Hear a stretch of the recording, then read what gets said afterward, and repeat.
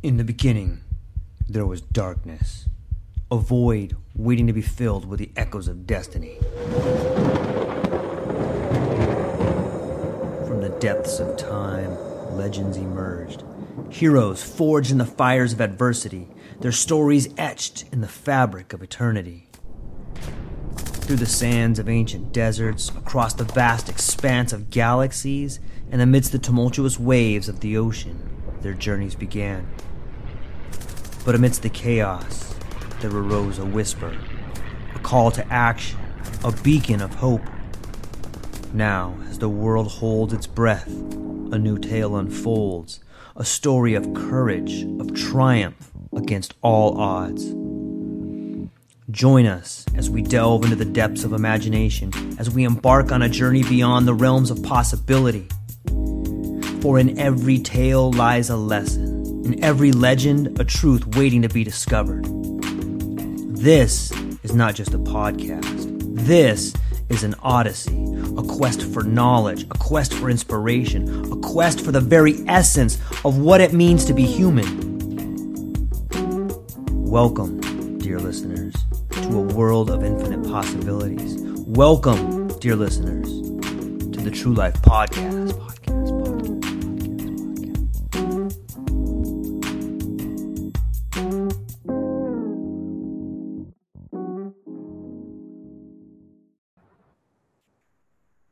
Ladies and gentlemen, welcome back to the True Life Podcast. We are here with a amazing man, a candidate for governor, and an all-around great human being that wants to create change, not only for himself, but for the state of Hawaii. And we're going to get into some topics today. Gary, how are you?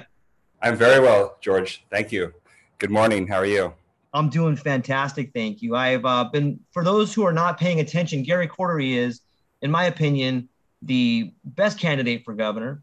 If you go to his Instagram page, and all the links will be down in the show notes, you can see some of the things he's been doing, from signing or from being out in Laie, got mailers going out now, been all through Kailua, talking about healthcare. What do you want to start off with today? Anything in particular? Well, the campaign is really ramping up. You mentioned a couple of things. I was thinking a moment ago about our conversations and how free-flowing they've been, and how non-political they've been, which has been kind of a treat.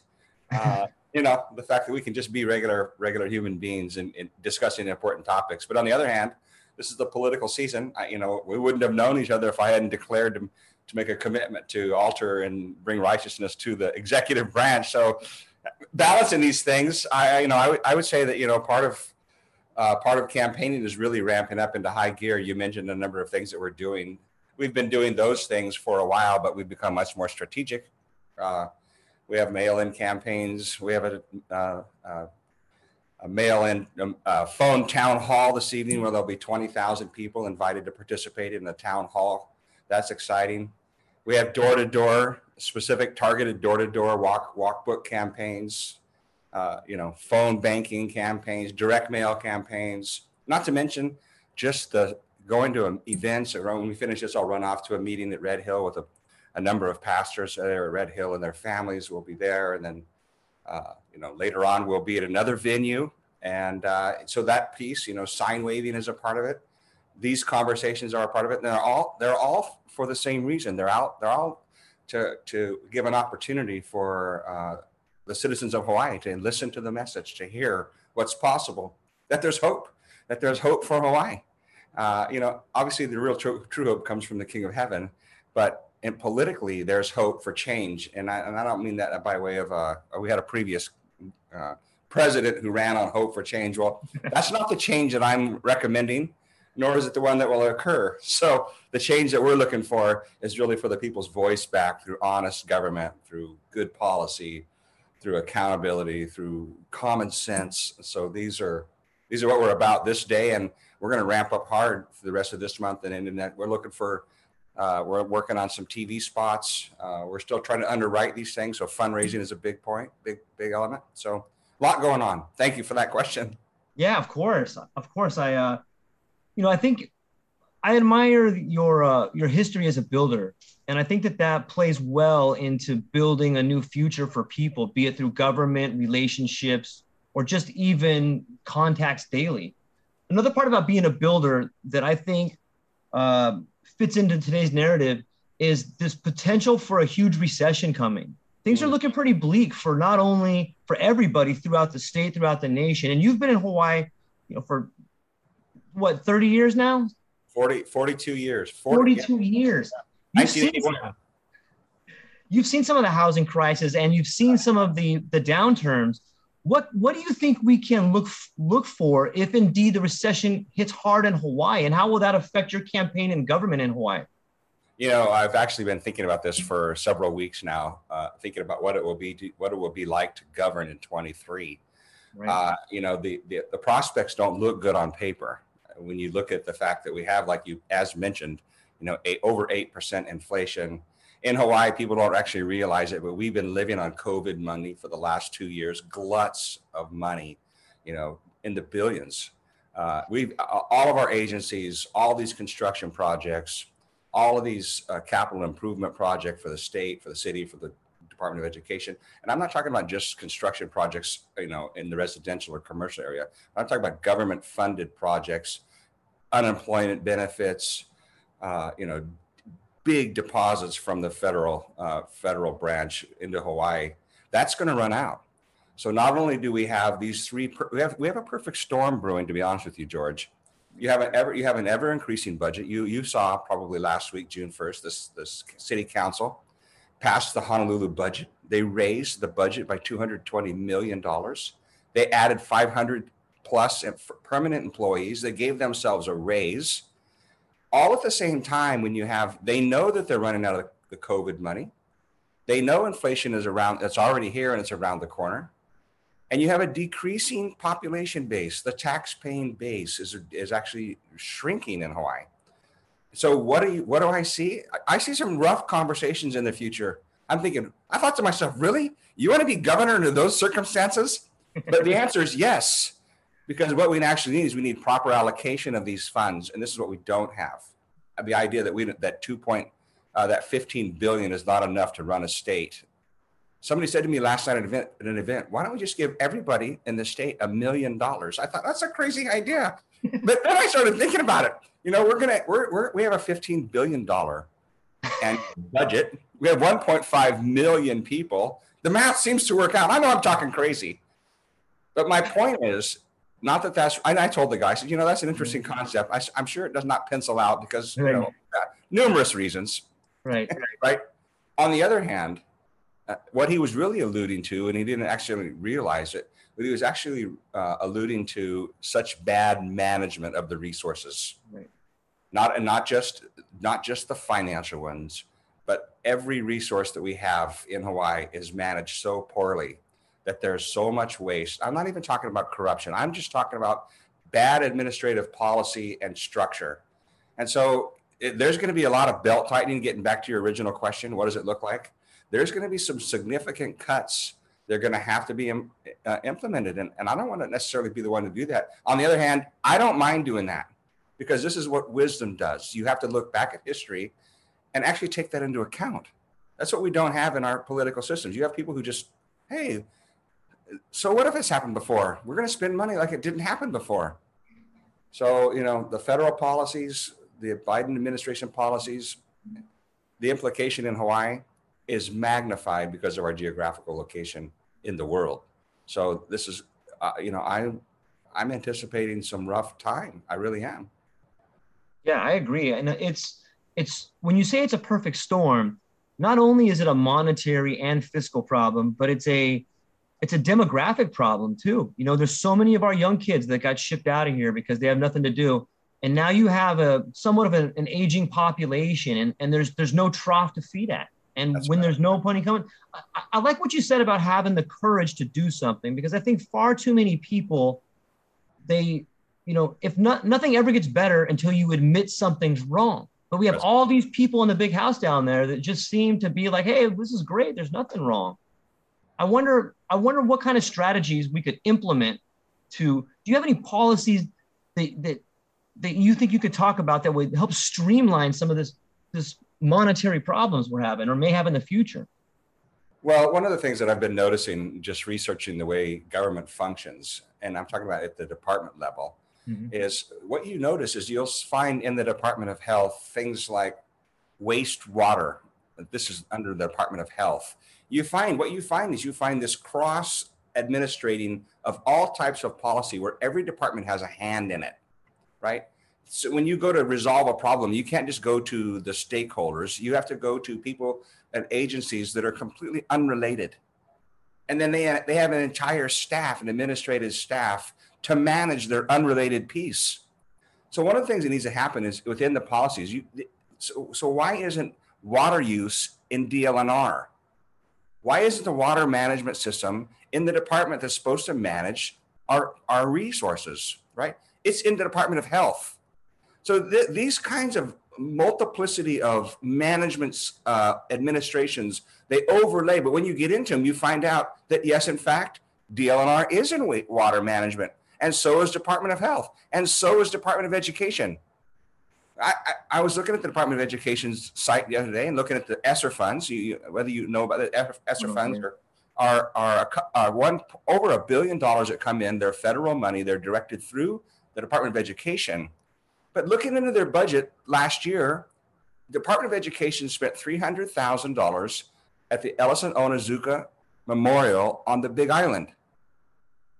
Now, how do you make that connection? How does this make sense for a community whose resources are already stretched? The resources have been given from the federal government. They're being mismanaged through the Department of Education, because this is the way our government hides money. Each department has its own little pet project, and it somehow fits. They take a number of people who understand the requirements that are put on an agency to release federal funds.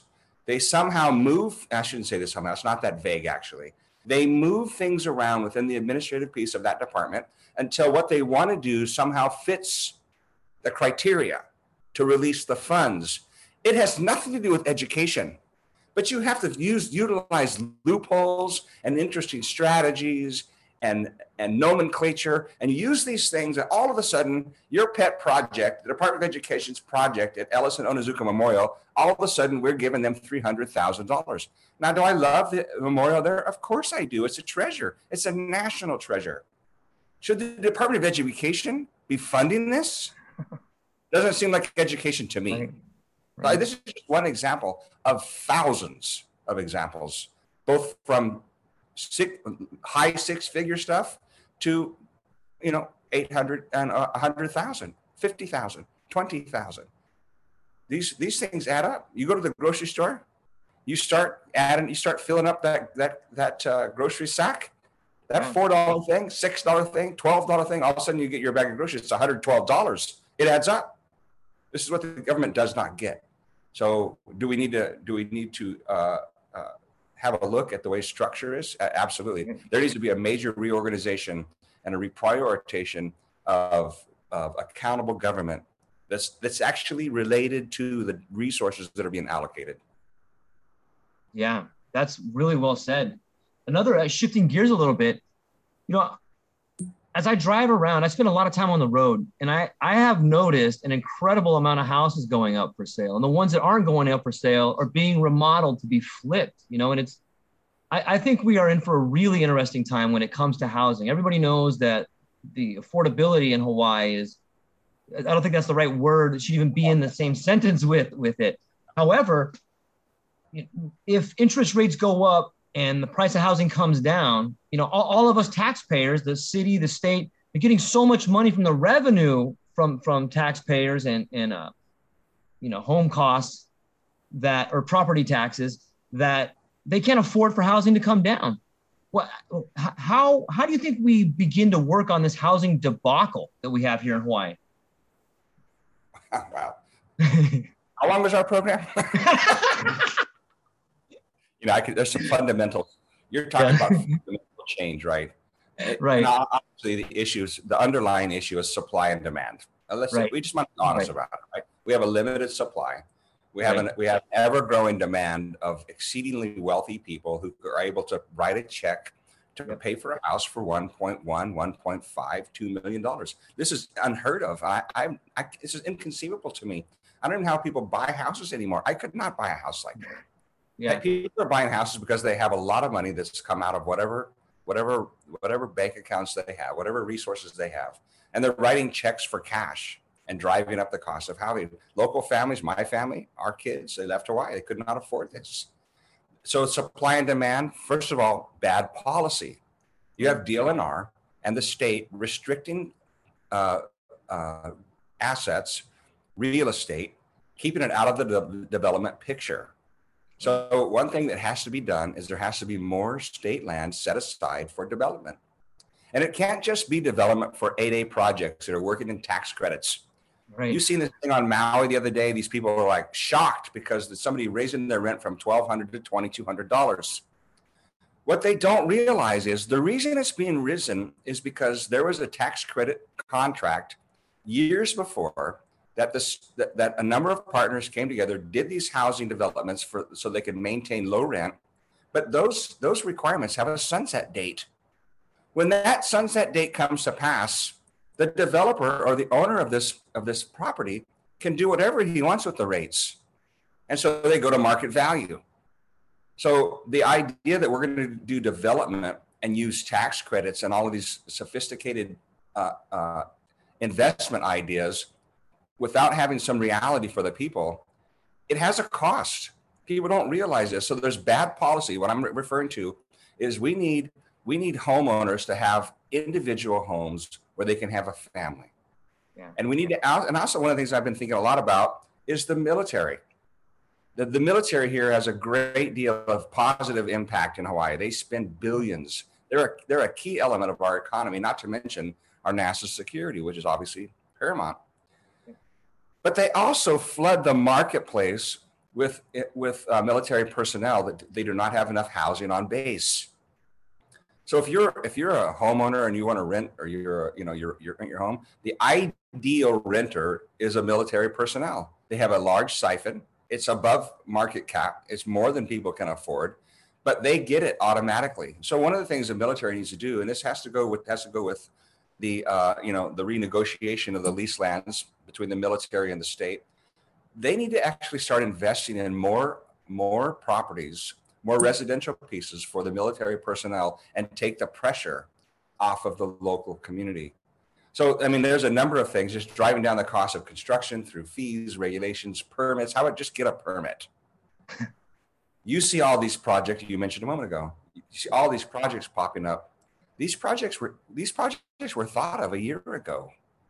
Our economy is suffering simply because we can't bring desired spending to the marketplace because of regulation. So housing is a very difficult thing. We're never going to see it go back down to 600,000-700,000. It's not going to happen. So how is it going to be possible? I don't know that the government or the state of Hawaii somehow. Now, I'm not for that. I'm going to say, there are these loans out there that are 40, 50-year loans. Right? They're not a 30-year mortgage, which is inconceivable anyway.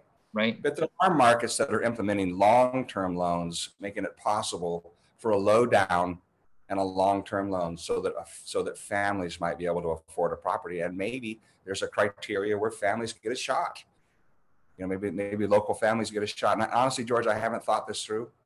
Yeah. Part of what I'm saying comes out of a desperation for the local families. Yeah. And it comes up against my principle of liberty. So I'm even as I speak, I'm internally conflicted. But the solution is that difficult. It is. So, people who have experience and have understanding and wisdom, who see these policies working globally, they're the ones that we must resource for ideas and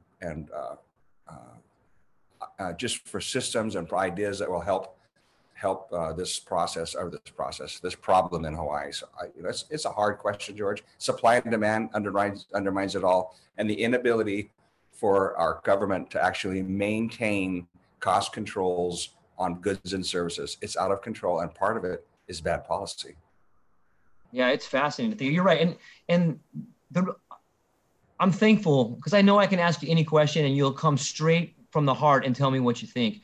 They are hard questions. And when you get to a level of leadership, the fact is there's no easy questions, especially when you take time to have a little bit of empathy and think through other people's positions. I know in Japan, they have like 100-year loans. It's not uncommon for a multi-generational family to have this one house, and maybe in 3 generations it get paid off. And right. So it's interesting. And I think you're right. It would do us all a lot of good to understand how different parts of the world have solved a similar problem. Yeah. I was curious, Gary, do you know, I do not know what the unemployment rate is in Hawaii. I think we're pretty low.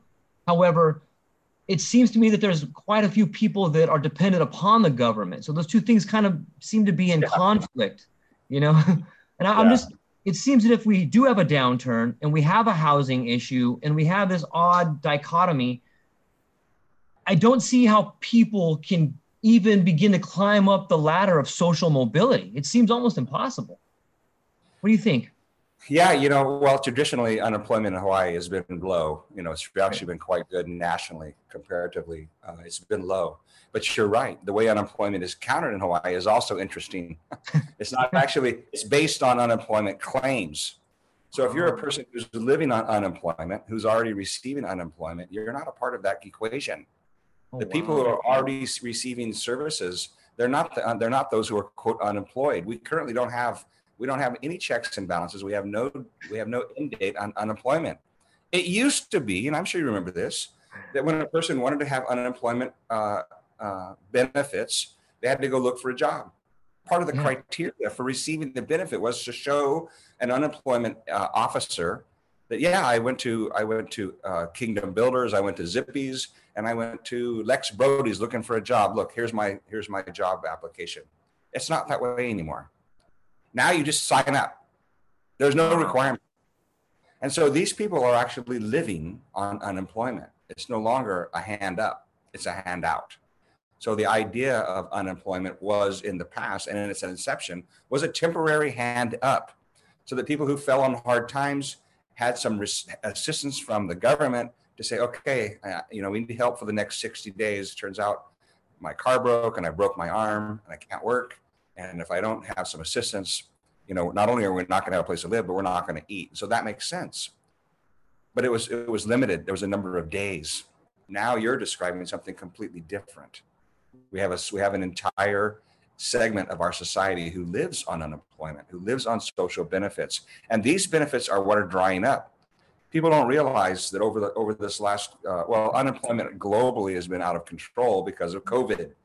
There's been no way to manage the resources. I read a study, an audit on how COVID money was spent in Hawaii. That was in the SSR funds audit. And they graded Hawaii on how they distributed these funds across the spectrum. And the only areas where they had great deal of concern was in the unemployment benefits. That's where they spent $2 billion in Hawaii. The federal government spent, I believe it's $2 billion in Hawaii, giving unemployment benefits to the citizens who all lost their jobs. Our governor crushed this state. 14,000 businesses closed. How many jobs are that? How many people went home? How many people in our state were actually all of a sudden, decided they were non-essential? Go home. You're not working. Why did they do that? Because they had ESSER funds to back it up. Now, all of these people no longer have a job. There's no longer a business. And so where are they going to go back to? I'm getting to your question, your comment. Where are they going to go back to work when the ESSER funds are gone? So we're headed for rough times. I'm not sure exactly. The state can't underwrite this. So what are the state going to do? The state's going to raise your taxes. This is exactly what they're going to do. And they're going to bring front and center the suffering of the people to justify raising your taxes. And what I'm saying is, no, the state must look at their spending and reallocate the funds properly to support people who actually need the benefit, not those who are living there. We must have a system where the people who can work participate in society. It's the only equation that makes sense. It's the only equation that brings order. Everything else will bring more dependency and more burden on the few that are able to pay. And you know what? A max exodus will occur. It's happening now, but you wait. You wait 2 years. 2 years until all of this stuff that we're talking about comes to fruition. People who are leaving Hawaii now, there'll be a lot more people leaving Hawaii. Yeah, it's my family's. I'm originally from California, and I've, every time I call back to my parents sold some houses. They left there, all kinds of family members.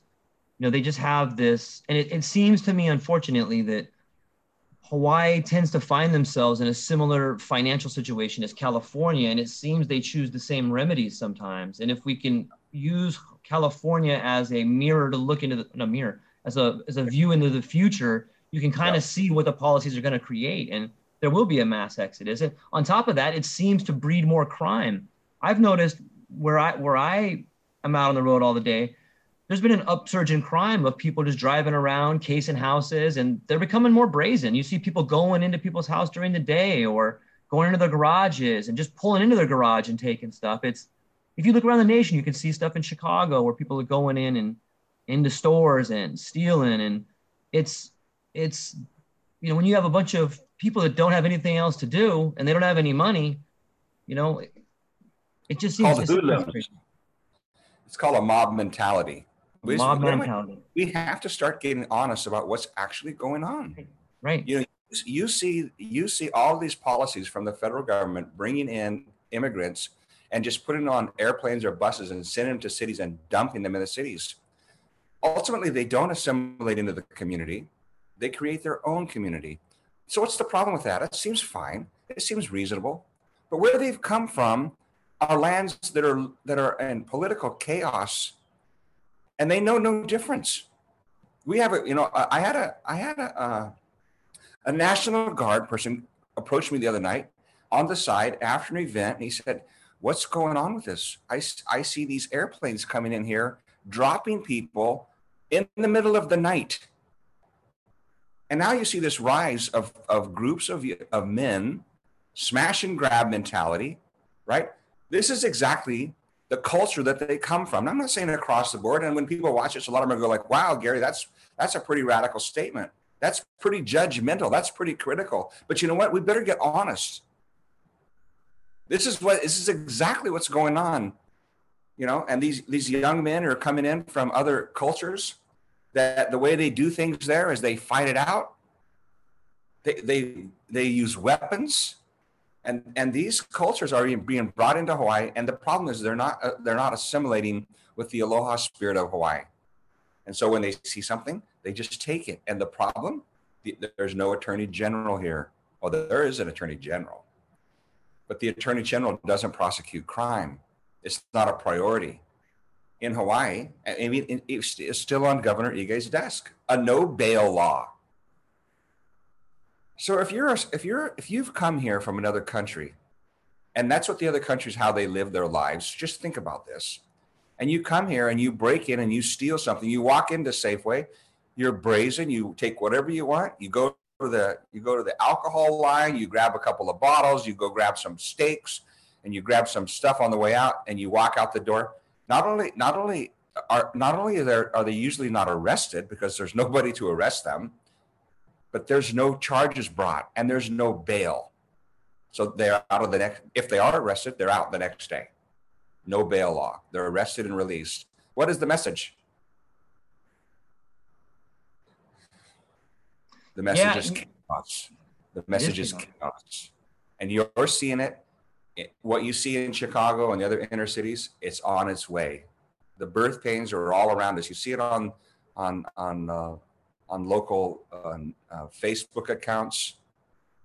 It went through Kailua just the other day. Somebody went down Kailua, just smashing windows, almost like it's a hobby. So we need an attorney general who will actually tell the prosecutors we must prosecute. And we need a governor who actually understands that his job is to bring equal justice to the people.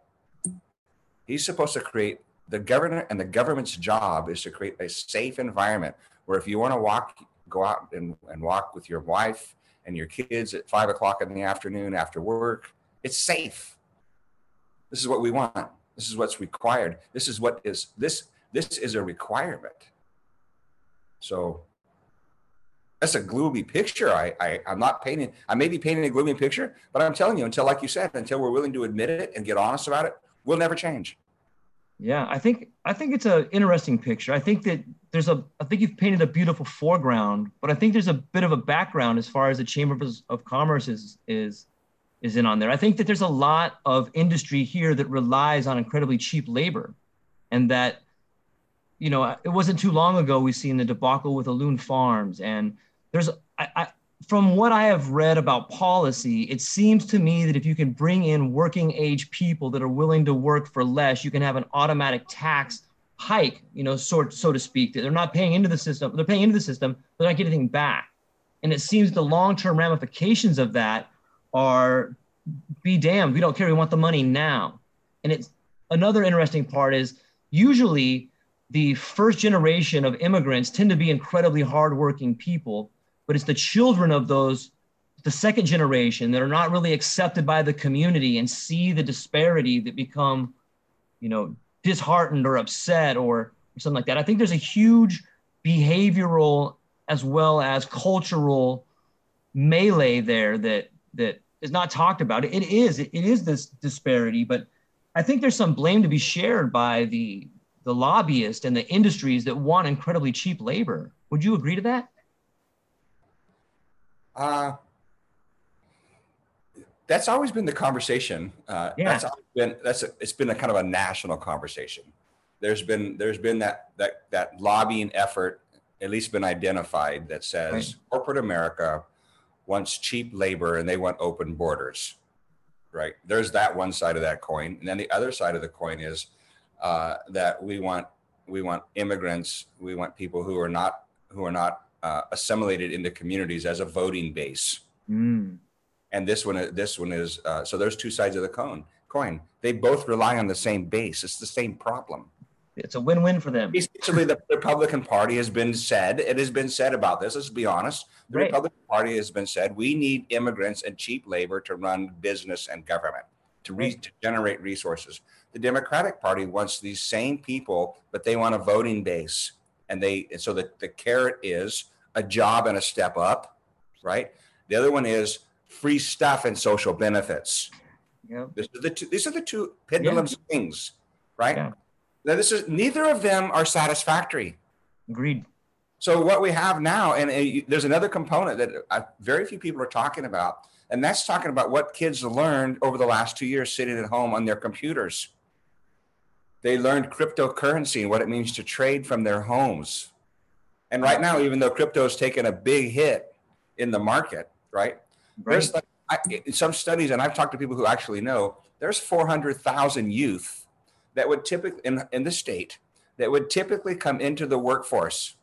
They're at McDonald's, they're on the farm, they're at Payless or whatever, right? They're entry level, pay grade employment pieces, right? They're dishwashers, they're working in the restaurant and the hotel industry. Those kids are staying home. The biggest, so that's why state government continues to grow.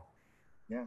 They keep hiring these kids, giving them a job because their auntie said, my son needs a job. So they talk to their uncle. Their uncle happens to be in the HR department for the Department of Health. Oh, shoot, we need a job. So let's hire city and county, 500 new employees for FY23. Well, we have a shrinking population. Our island didn't grow. Why do we need 500 more jobs? So there's things going on. You have a lack of kids coming into the marketplace to work because there's a different way now. Yeah. Right. You have the state government gobbling up the other kids because they offer them medical and a pension plan. And then you have the corporate piece in the middle wondering, where's all the workers? Which is driving up the wage. And so we don't, this idea that we need a mandatory minimum, the marketplace will adjust that. I can assure you. This idea that we're going to somehow come up with an arbitrary number, whether it's 12, 14, 16, 18, 20, $25 an hour. That's the new mandatory minimum. This is foolishness. The market will set the rate. It will. And it happens all the time. I have people who work for me and they say, wow, so-and-so is making $60 an hour. And I go, really? Are you kidding? $50 an hour? Really? So it's shocking to me. I mean, I remember that was like, unbelievable number, but the market is driving that, so that's what capitalism is, not socialism. Yeah. All of these conversations that you're mentioning, George, they're all there. These roots, the problem with these roots are found in socialism and honestly in communism. The idea that we're bringing these principles into our marketplace on a national scale is transforming our society and dumbing down our population and creating a, quote, stable class. That's a new line. I've never heard it before. It's a stable class. They don't live on merit and they don't have any vision for the future, right? But they're thankful that they can still eat and have a place to live. That's exactly what it is. That's socialism at work.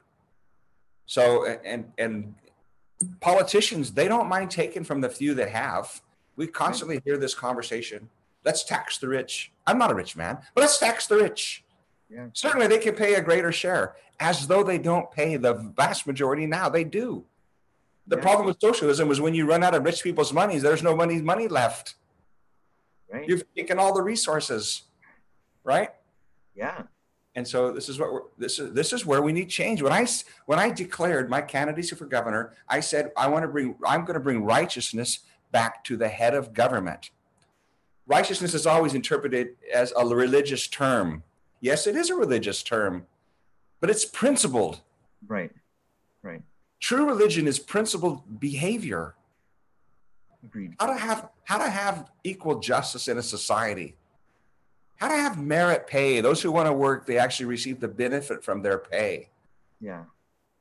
Accountable government where your resources, your taxpayer, your money, George, actually is allocated to what it was designed to do. Right. We don't have false tax collection policies or fees or regulations that go into a, quote, mysterious general fund allocated to waste and convoluted administrative pieces that continue to grow. This is where righteousness actually it turns into tangible reality. So, and this is a social rebirth of what was, right? Yeah, so, can be. Yeah, so I ramble a lot on this. I'm sorry. No, I love it, Gary. I enjoy the conversation and I enjoy hearing different points of view. And I think that, wouldn't it be amazing? Like, let's say you have to pay your property taxes or you pay your tax at the end of the year. Wouldn't it be amazing if there was a box you could tick, like, I want 40% of my taxes to go to roads, 30% to go to education.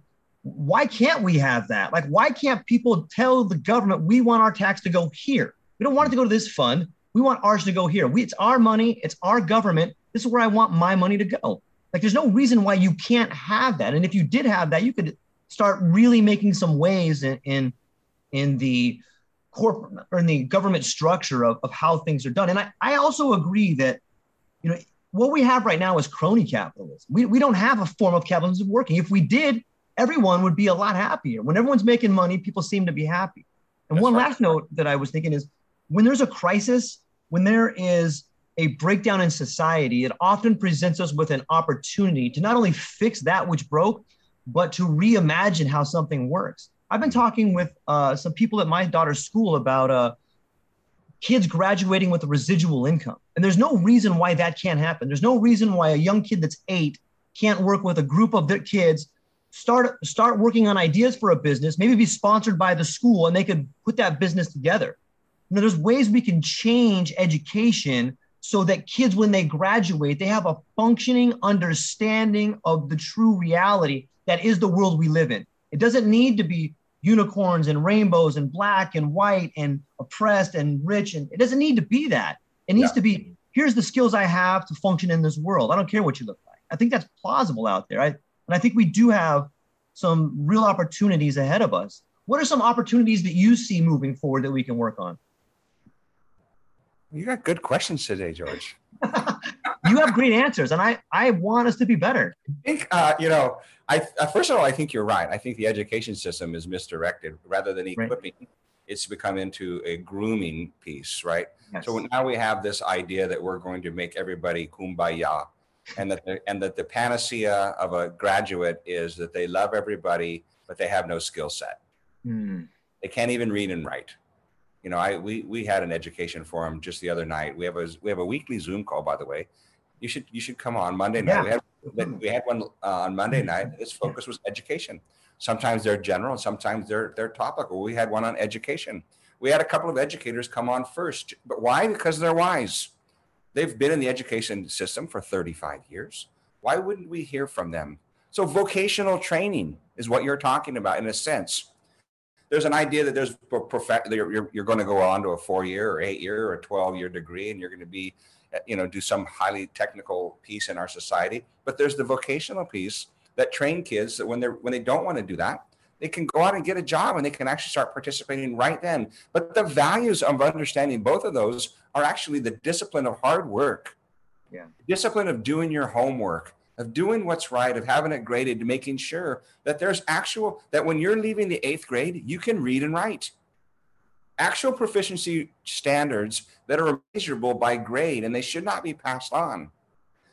The equipping of our kids and the misunderstanding of what the education system is for parents is the parents are too busy working in Hawaii. 2 jobs, 2.5 jobs. They send their kids off to school thinking that their kids are going to be prepared, that when they graduate from high school, they can go get a job. They cannot. So the underlying issue is they're not being equipped by the education system. They're being groomed and passed through. That's why Hawaii's predominantly year over decade, ranks at the very bottom of proficiency in the U.S. And those standards, the U.S. standards, are low. Yeah. So we're talking about I'm talking about a global picture now. We live in a global society. Our kids need to be prepared to compete against kids from Asia, from Germany, from the Netherlands. Kids, our kids are not they're not, that proficiency test, I don't know if we even make it on the paper. Unless they have a negative zone. This is a breakdown of our education policy, of those who, I'll be honest with you, and there's a lot of people out there, of the labor union's hands in what a teacher can and cannot do. The more I have these conversations with educators, they're so frustrated, the educators themselves. They long to bring to the classroom the enlightenment of a student, to see the light bulb go off in a kid's head. And I know what that looks like. I remember what algebra was like. What is x plus y to the second power? What does that mean? It's so ethereal. But when all of a sudden the light bulb goes off and you realize that your effort as a teacher actually translated into a revelation for a student, boom, that's what they long for. That's why they join the profession. But we have a system now that the teacher does not have the liberty or the freedom or the process to actually be the gift that they are. Instead, you shall teach X and Y, and if they don't know it, that's okay. Pass them through. Shouldn't reflect on us. I recently read a Board of Education director, 13 years, sat on the BOE. You know what his great quote was when he was done? Nobody lost their job on my watch. You laugh, but I'm dead serious. And that is a nightmare, because we have teachers out there, honestly, they're not there to teach kids. They're waiting for their retirement. They've lost the passion and the vision. And this guy's declaration, nobody's lost their job on my watch, a union leader in the education department. If people are unwilling to shift and step up to the plate, like you said, it's like it's going forward. But going forward without understanding the past is unwise. Both things have to happen concurrently. You must understand the past and the way things should have been. We have this woke thing. We're tearing down statues of Jefferson. And we're renaming schools in Hawaii because it's not politically correct, as though history doesn't matter. And we wonder why we have bad policy going forward, because we don't take into account what actually worked in the past. Or even maybe it didn't work. Maybe that's the example. Yeah. So either way, Either way, I'm confident I didn't answer your question. No, I think you did. I think we got on education, and I think we talked about. Yeah. I think what I took out of it that was positive is that we must focus on the things that unite us instead of constantly being diverted by things that divide us. You know, if we focus on that which unites us, we can find common ground. We can see in each other that we are in fact part of each other. We can see that there's a vision that all of us want. You know what? Like the redneck is not far away from the hippie. You know, they're the same person. They want their government to leave them alone. They want to be in their own areas. You know, they kind of want the same thing, but it's just this constant level of, call it propaganda or call it lobbying, call it whatever you want, but it's division. But the most people I talk to, and I wonder if you have found this, if you sit down with somebody, regardless of what color tie they wear or where they're from, if you sit down and have dinner with them and they're both nice people, you're probably going to find we're pretty similar in some ways. You might even find a really engaging, fun conversation because you don't agree. And those are the best ones. People are like that, but we're being divided. And I think you bring that, Gary. I've been watching some of the Instagram videos and I've seen you out and about and talking to people, and your beautiful grandkids make me want to cry. They're so awesome talking about Pop. It's beautiful.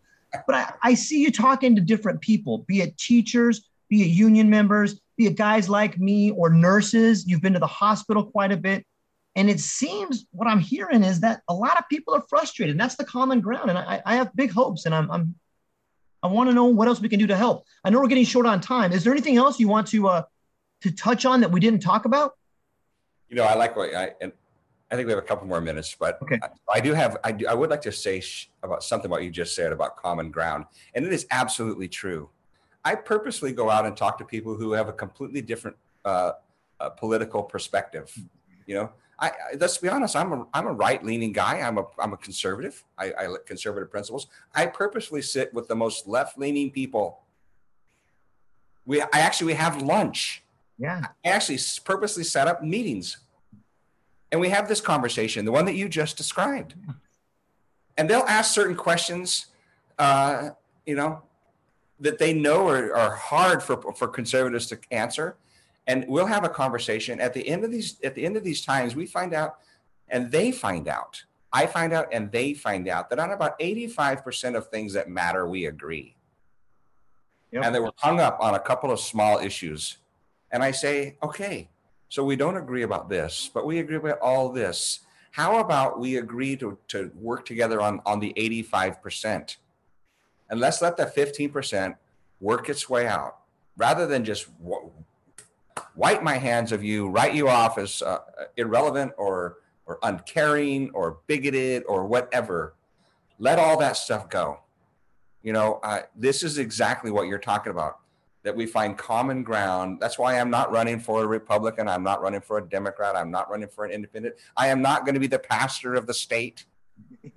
This is a run for the people, that we would reason together and gather wisdom. We were at an event last night in Laie. It was a get out the vote event. Capenna played. It was great. You know, it was from 5 to 10 p.m. It was fantastic. There was you know, re-election campaigns, and one of them was for an OHA person, a re-election campaign. And so I listened to her carefully when she shared. And I said to her afterwards, she came and introduced herself. We talked for a few minutes, and I said, you know, I've been thinking a lot about OHA. And I've been thinking a lot about how OHA works with Bishop Estate, and Bishop Estate works with Hawaiian Homelands. I said, the three of you share the same value. You want to help the Hawaiian people. I can tell you as governor, and she's listening at this point, I can tell you as governor, I am going to lobby, and we're going to reason together so that these three massive financial institutions can come together and actually create policy to develop the ground that the state keeps saying they're going to develop. And she started going down this rabbit hole of like, yeah. And I said, you know what? I can assure you that these are the conversations that have to be exercised in humility, a willingness to say, I don't have the answers. Yep. Bring your nuggets to the table. Let's put them on the table and let's arrange them for the benefit of the people.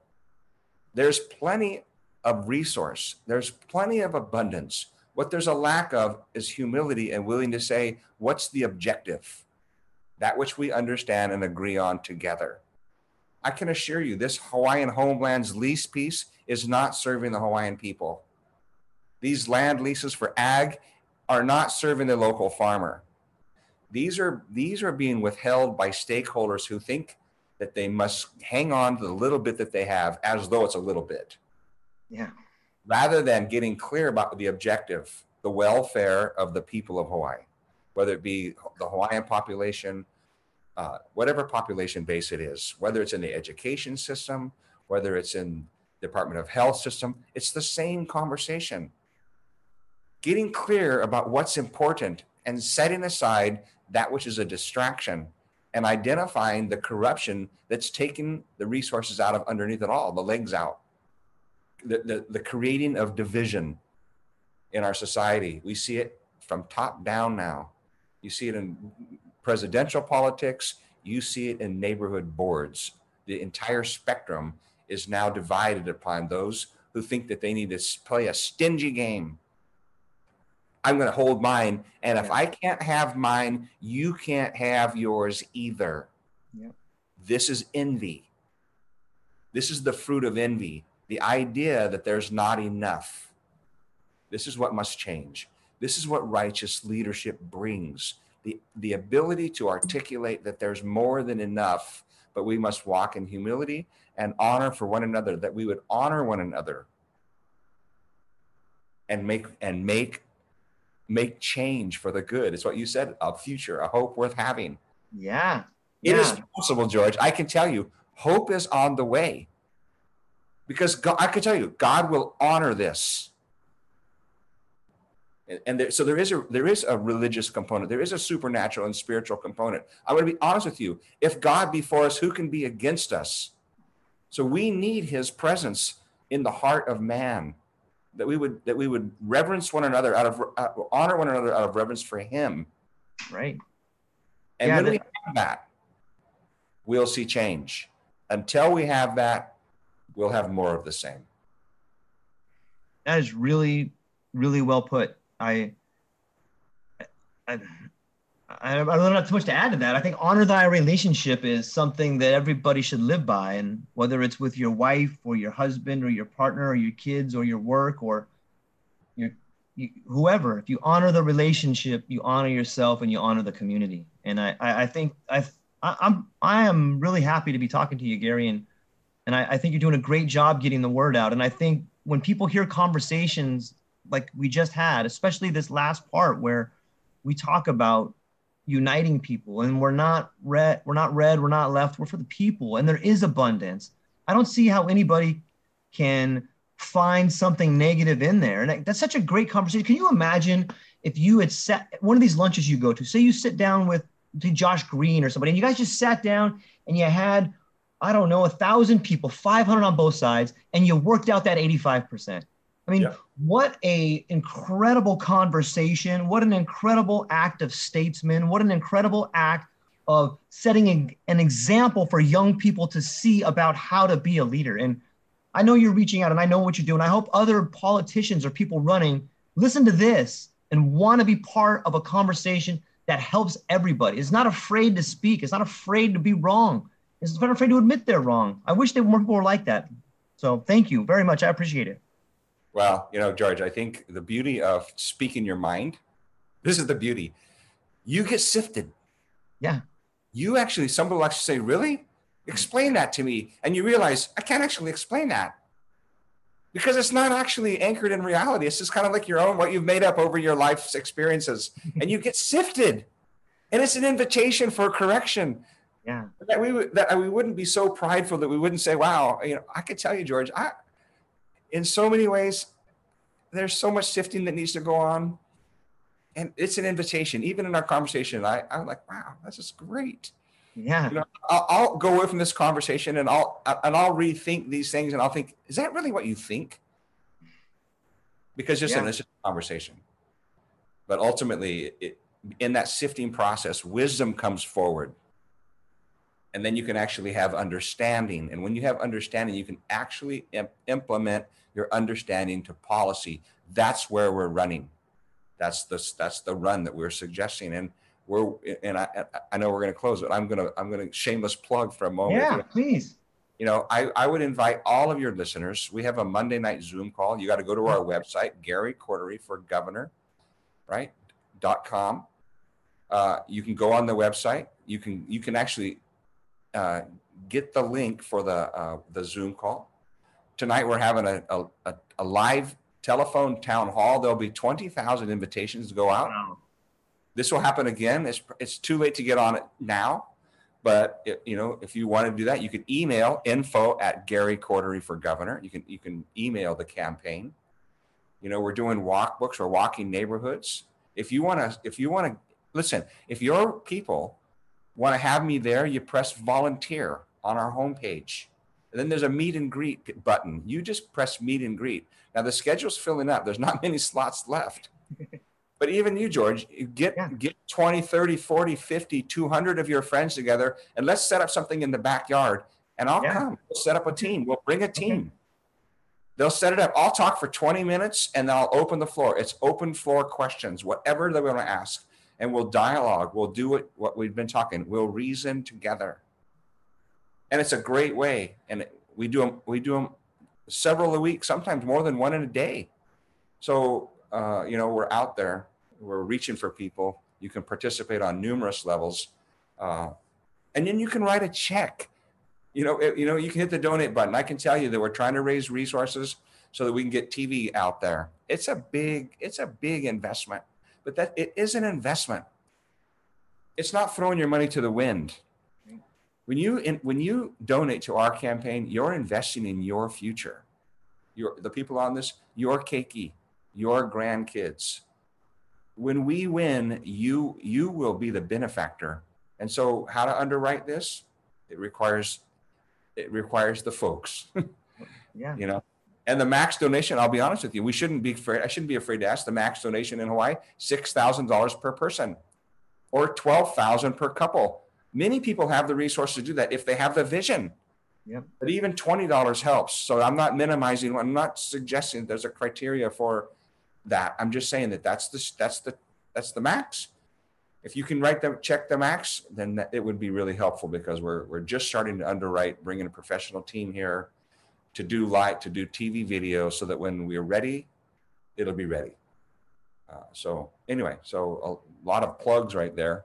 But yeah, get to the campaign, go to the website, check it out. And one more time, can you tell me the name of the website again?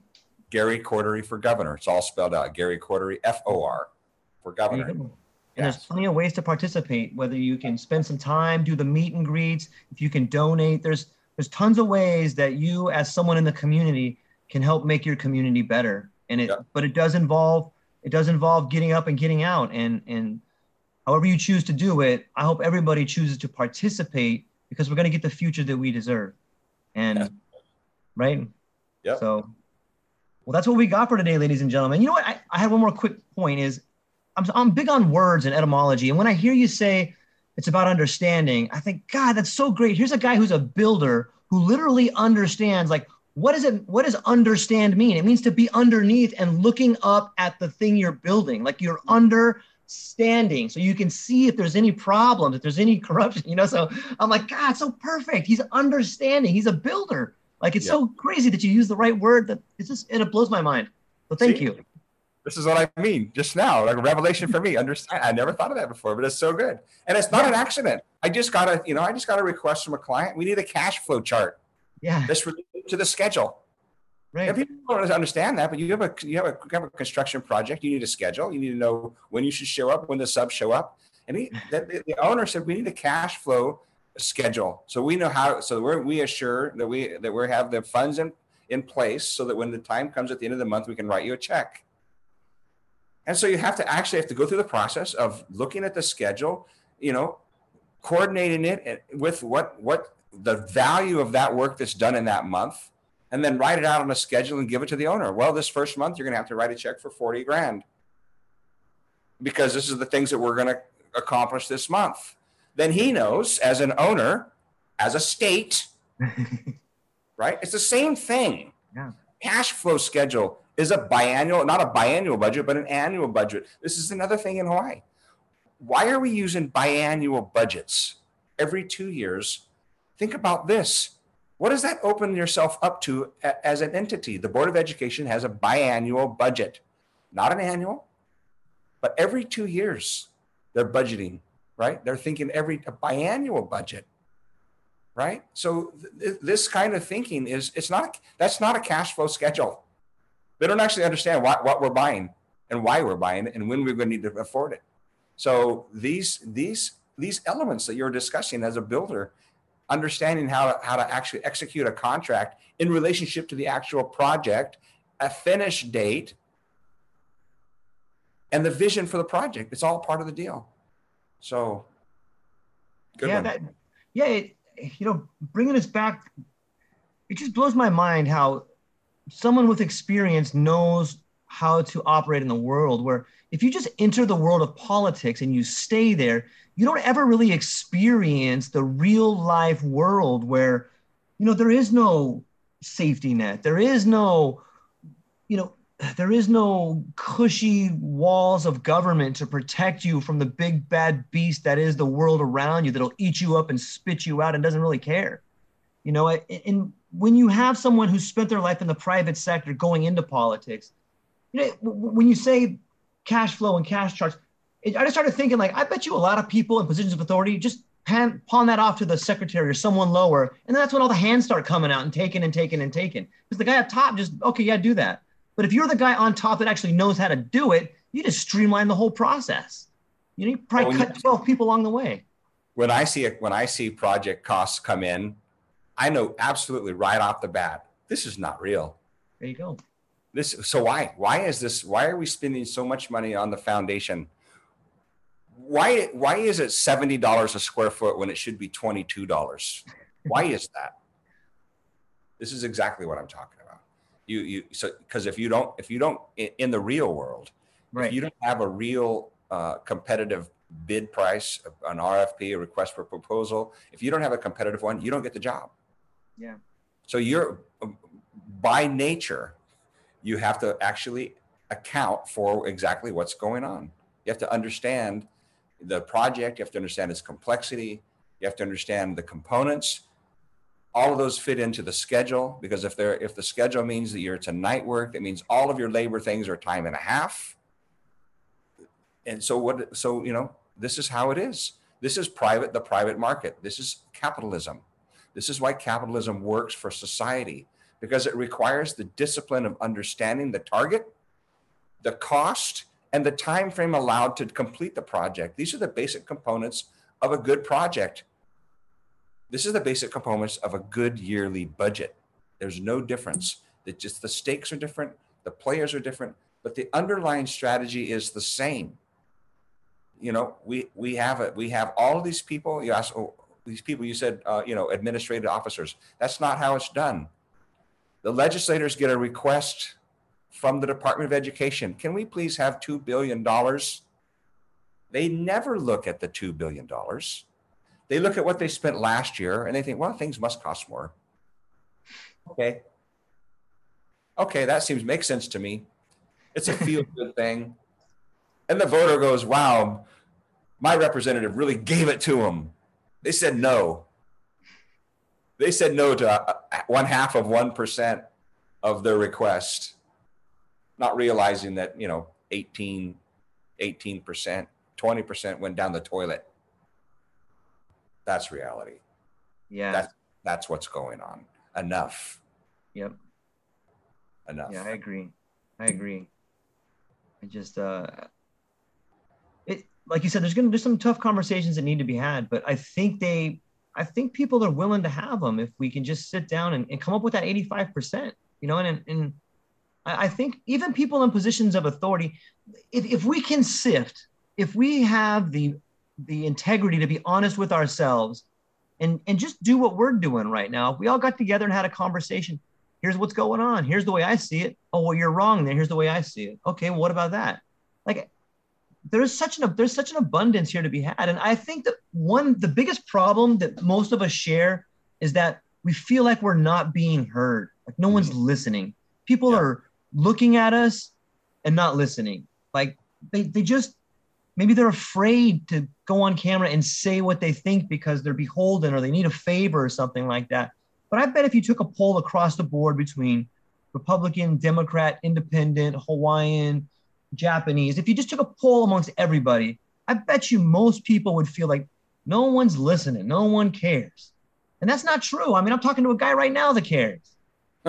You know what? Yeah, you know what? I think you're right, George. And this is exactly one of the issues in our the breakdown of, and the reason that we have quote stakeholders rather than a community. Stakeholders is a nice way of saying, this is my piece.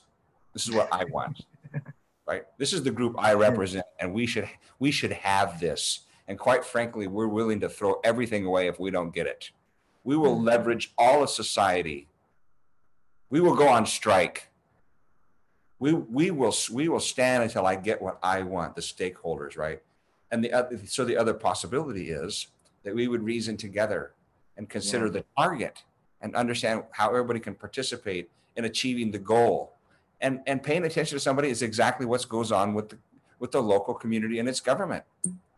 This government needs to account for how it has not kept its promises to its people. It's a fundamental in relationship building. You must have authenticity and relationship to have honest conversations. Otherwise, there's no trust. There's no honor. This is the same. People asked me the other day about Mauna Kea, the telescope. What do I think about the telescope? I said, you know what we need to do? The governor needs to account and stand responsible for the broken promises and the betrayal for the Hawaiian people. They made promises and they broke them, period. Let's just have an honest conversation and start there. And when people will account for bad behavior, and what I mean by that is a broken promise, then there's a restart. There's a new possibility. Until people are willing to do that, the human being in all of us says, nope, I don't trust this. Not right. And it happens for me all the time. I was having a conversation with a lady at the house the other night, and she's talking to me, and I look away for a second. I just look away. Something happened in her background off to her shoulder, and she said, do you need to do something? You're not looking at me. I was like, and I loved it. Yeah. It was like, you are right. I didn't say this to her, but in my spirit, I knew she was right. I knew that she did not have my full attention. Yeah. And it was such a gentle and undirected rebuke. Yeah. My dishonor of her. And I was so grateful. It doesn't matter what she wanted to talk about. It may have been the least important thing in my mind. But the fact of the matter, there's a human being standing in front of me, talking to me. That's what's required. We need people like that. Yeah, not afraid to bring you back down. Hey, I'm right over here. We're living now, not tomorrow, not yesterday, but we're here right now. So what are you thinking about? Get out of the way. Right in front of you, standing right in front of you. This is, so there it is. Yeah. Yeah, she seems like an awesome person. I admire that too. That's something that a lot of us just let go. A lot of us, and when you do that, you kind of decline your own dignity when you don't say anything about it. Yeah, she wasn't actually correcting me. Yeah, it was a sincere out of the goodness of just her conscience. Just spoke right out of her mouth. She wasn't. There was no strategic correction going on. Right. Oh, okay. It was just authentic. It was like, oh, do you need to do something? Yeah. I was like, boom, just like that. Yeah. And I can tell you, I was pierced, and I was so grateful, because there are those who will just say, they realize they're being ignored, and they'll just like come right at you, like yeah, which is also true. Right. I'm saying in the moment, to be corrected like that was such a gift. And this is what I'm saying to you. When we reason together, if you get Josh Green in a room and some other political figures in the room, and you actually want to hear, you actually are an invitation. Yeah. That your heart is open, that your palms are open, right? Your arms are not crossed. a positioned indifference, then you can make a difference.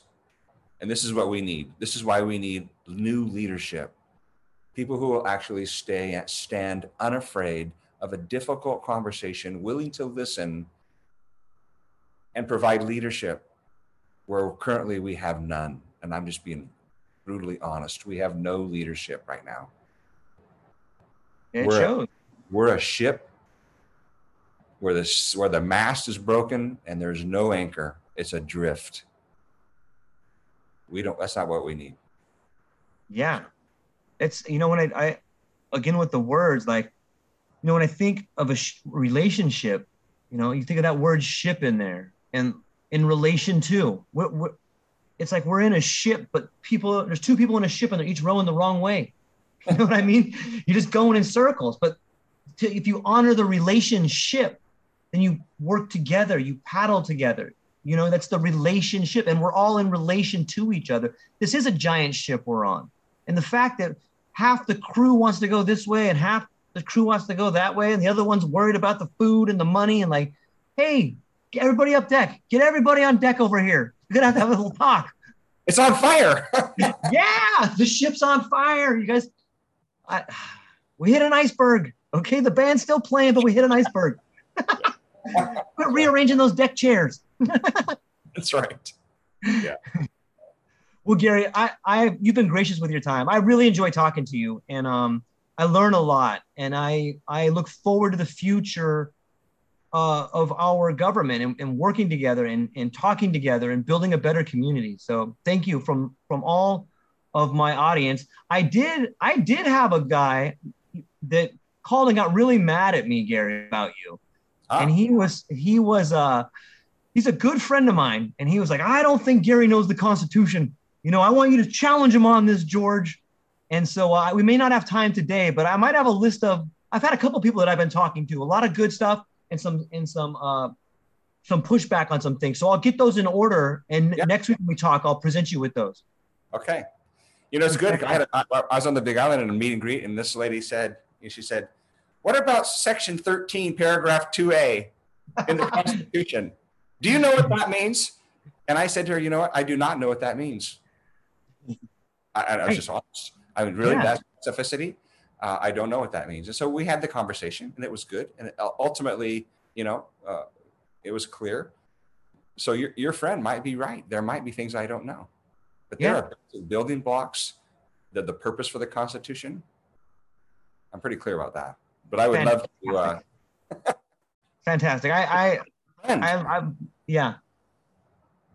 would love to have. I'm going to ask you the question because he's a really awesome guy, and he's a beekeeper, and he's a really smart guy, and I really want him on board, and I've been talking to him, and I think I got him close. So we'll see. It would be a great conversation. Maybe absolutely. I know. You mean he captures bees? That's what you're talking about, a beekeeper?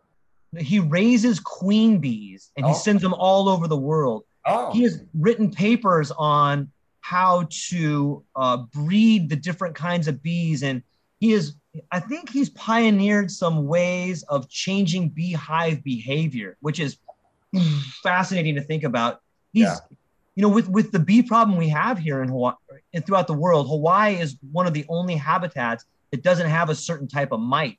So it's one of the premier spots that people go to get bees that are free from mites. And he's a really knowledgeable guy. So, but we'll talk more about it. It'd be an interesting conversation.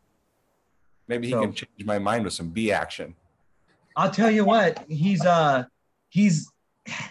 changed my mind on a few things, and that's the beauty. He's one of us. I love it. He's one of us. So, all right. Okay. Well, tell the family I said hello. I hope you have a great day, and I'll get this over to you guys real soon. All right. Aloha, George. Okay. Thank you, Gary. Aloha. Aloha. Bye.